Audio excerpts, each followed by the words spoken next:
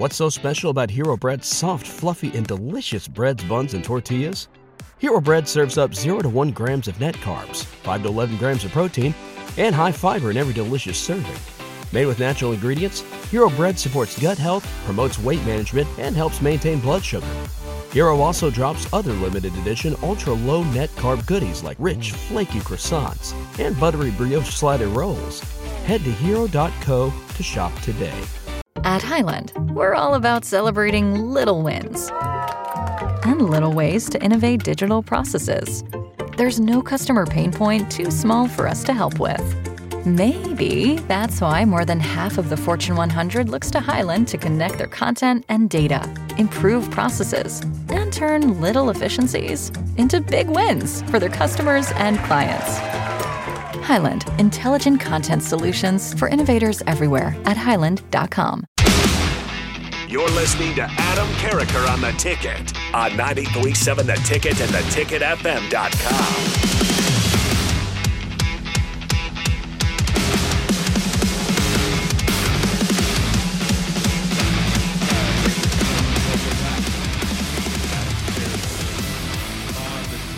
And joining us from a golf course near you is Nebraska's all-time leading rusher at the time that he was done with his eligibility, as well as a Cotton Bowl MVP, Cotton Bowl Hall of Famer, I might add. Sugar Bowl Hall of Famer, Cotton Bowl MVP, Sugar Bowl MVP, Cincinnati Team Bengals MVP, Mr. Tony Davis. How you doing, my friend? Good, Adam. How you doing, brother? I'm doing good. So right off the bat, Nebraska has had some injuries in the running back room, as we all know. 2 of our top 3 backs are out this year. Okay, and so we have Anthony Grant stepping up as our lead back, and then you have Emmett Johnson, who wasn't expected to play a ton this year. You can see he's got great talent, great burst, athleticism, gets in, shows some of that. Unfortunately, fumbles the ball on Friday versus Illinois. If you're a young running back who's kind of been thrust into playing time a little earlier than you expected, what would you, or you're giving advice to him, what would your advice to him be?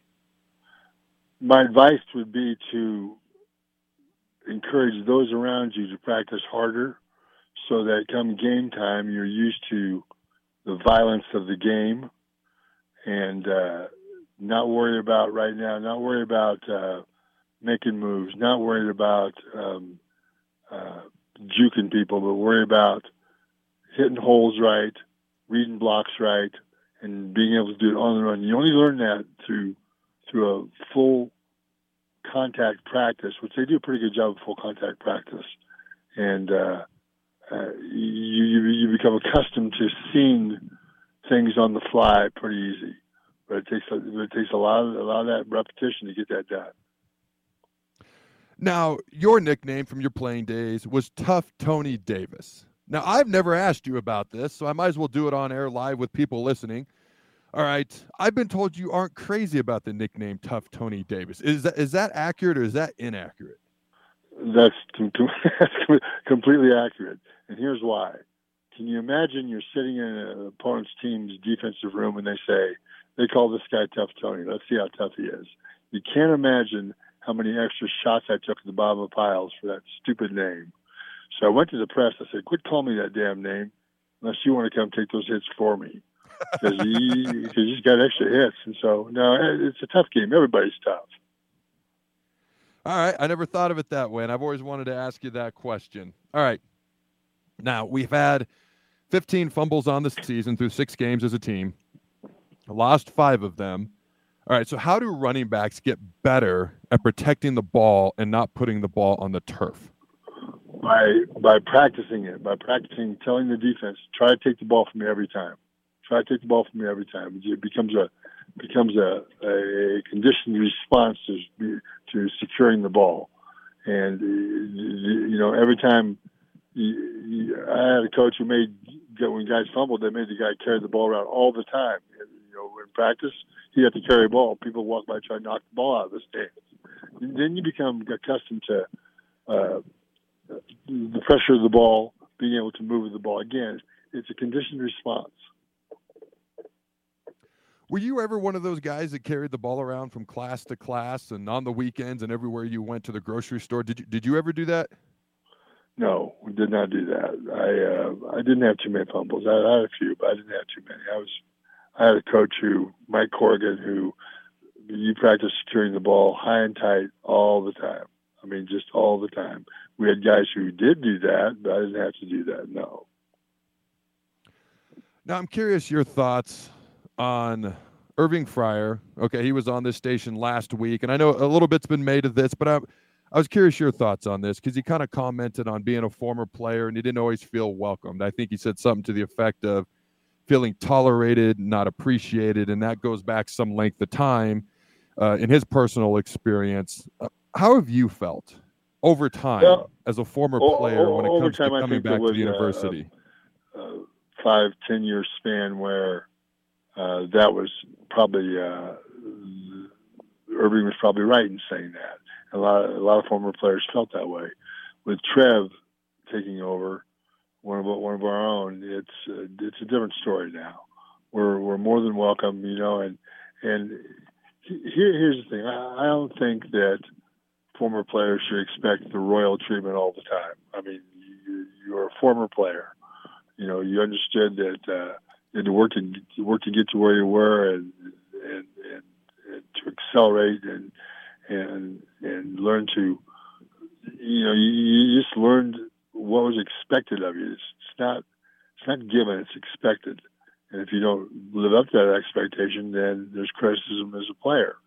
We all know that. We've all been involved in that. But from a former player standpoint, I think Trev's doing a great job of honoring former players, of making sure we all feel welcome, and he does a great job at that. I very much appreciate Trev.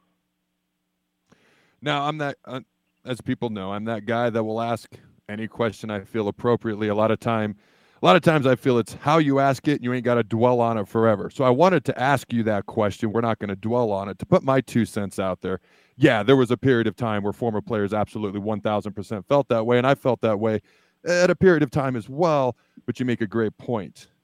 It's not necessarily the current regime or the current staff. It might be a little bit of residual rollover with how some former players feel, but I just wanted to chat with you about that real quick. But let's chat about something else. Something else I brought up, okay? I think other people have brought it up as well. You got a talented guy at Jeff Sims. Let's say Heinrich Harburg starts the quarterback versus Northwestern, our next game. What are your thoughts on taking a talented guy who's currently a quarterback and potentially using him, because we are short at running back experienced guys. We are short deep threats at wide receiver. What are your thoughts on using a guy, an athlete like Jeff Sims, in other various roles if he's not the starting quarterback in the future? I think that is appropriate. I think that should be called for and at least experimented with, and talk to Jeff about it, see what he thinks about it. But you're right, he's a great runner, but there's a big difference between running as a quarterback when the pocket breaks down, you have some holes to get through, big holes sometimes, versus running between tackles. Big difference. But I would certainly experiment with it. I like Harburg at quarterback. I like what he's done. He's led our team. This last win was against Illinois, but that was a very important game. Very important game because you have to. You know this. We played in successful teams. You have to learn how to win. You have to learn when you're down how to come back and win. And they did a good job of that last week. It wasn't pretty, but it was a comeback win that was needed and put something into the heads of these kids. This is what you have to do to win. This is what you have to do to win. Yeah, it wasn't pretty, but it was effective. And if effective is all that really matters to me right now. Okay, so talk to me, because I like what Harburg's done. He's obviously got things to work on. Young guy, young kid, no doubt about that. But what's impressed you when you say you like what Harburg has done? What's impressed you? What have you liked so far about what he's done at quarterback? A, his running ability. B, his ability to throw that ball from different angles and get it to receivers. You'll see him throw a sidearm sometimes and over the top sometimes, but he appears to be a good leader. He appears to be the kind of player that his teammates rally around, and they like him. And that's you get a quarterback exception in the huddle, and it's his huddle. Most of my quarterbacks I play with were like that. You stepped in the huddle, it was their huddle. They were the leaders, And if Harburg's leading that team, I'm not in the huddle with him. I really don't know. But it appears from his performance, that's what he's doing. When you watch the demeanor, the body language, when I was on the sidelines, albeit the Michigan game, you can just see and kind of hear and feel little things here and there. I feel like he's the type of person, player, kid, player that Nebraska fans really kind of are endeared towards. It's just what my gut tells me. Now, you and I, we were recently back the night before that Michigan contest for a celebration of the 1983 Nebraska football team, the scoring explosion.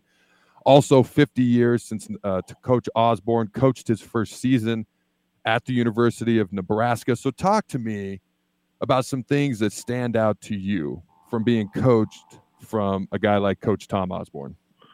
Well, Coach was first of all, it was a whole different time period, as we well know. We could give out 45 scholarships a year with no top end. We had 190, 200 guys on scholarship.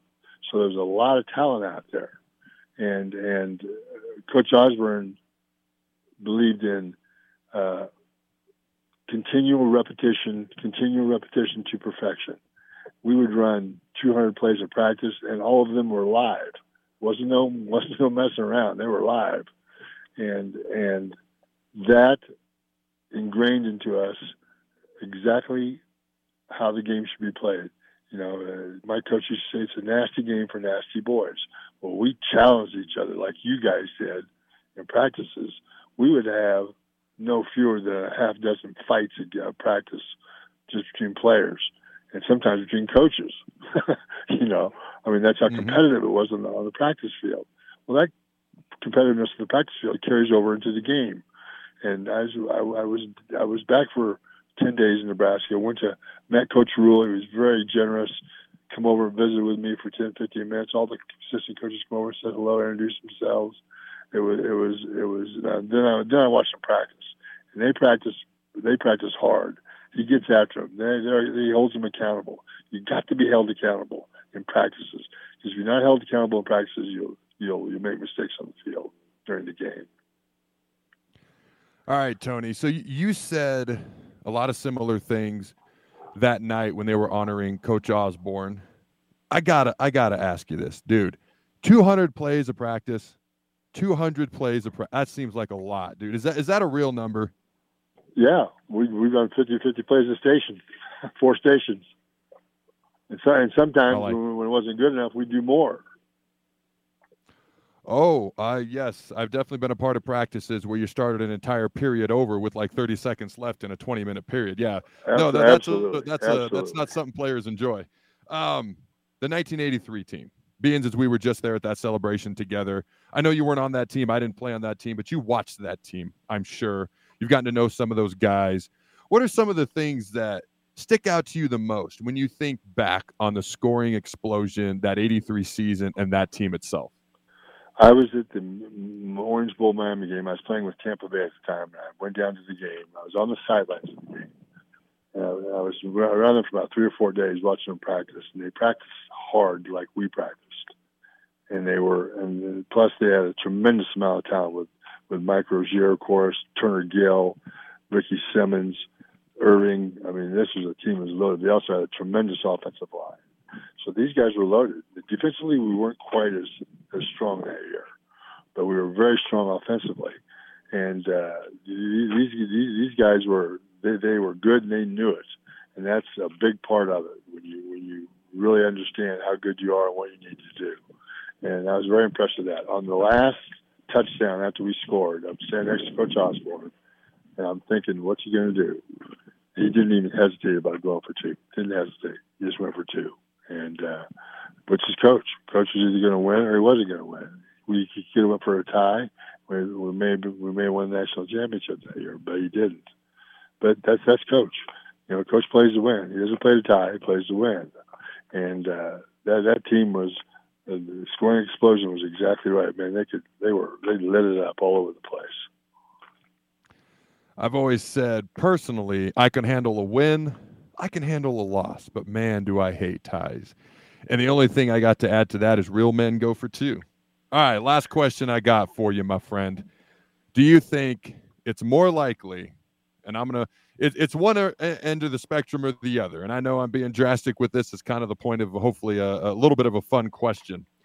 Do you think it's more likely that Nebraska goes 5-7 to end this year, or they win the Big Ten West?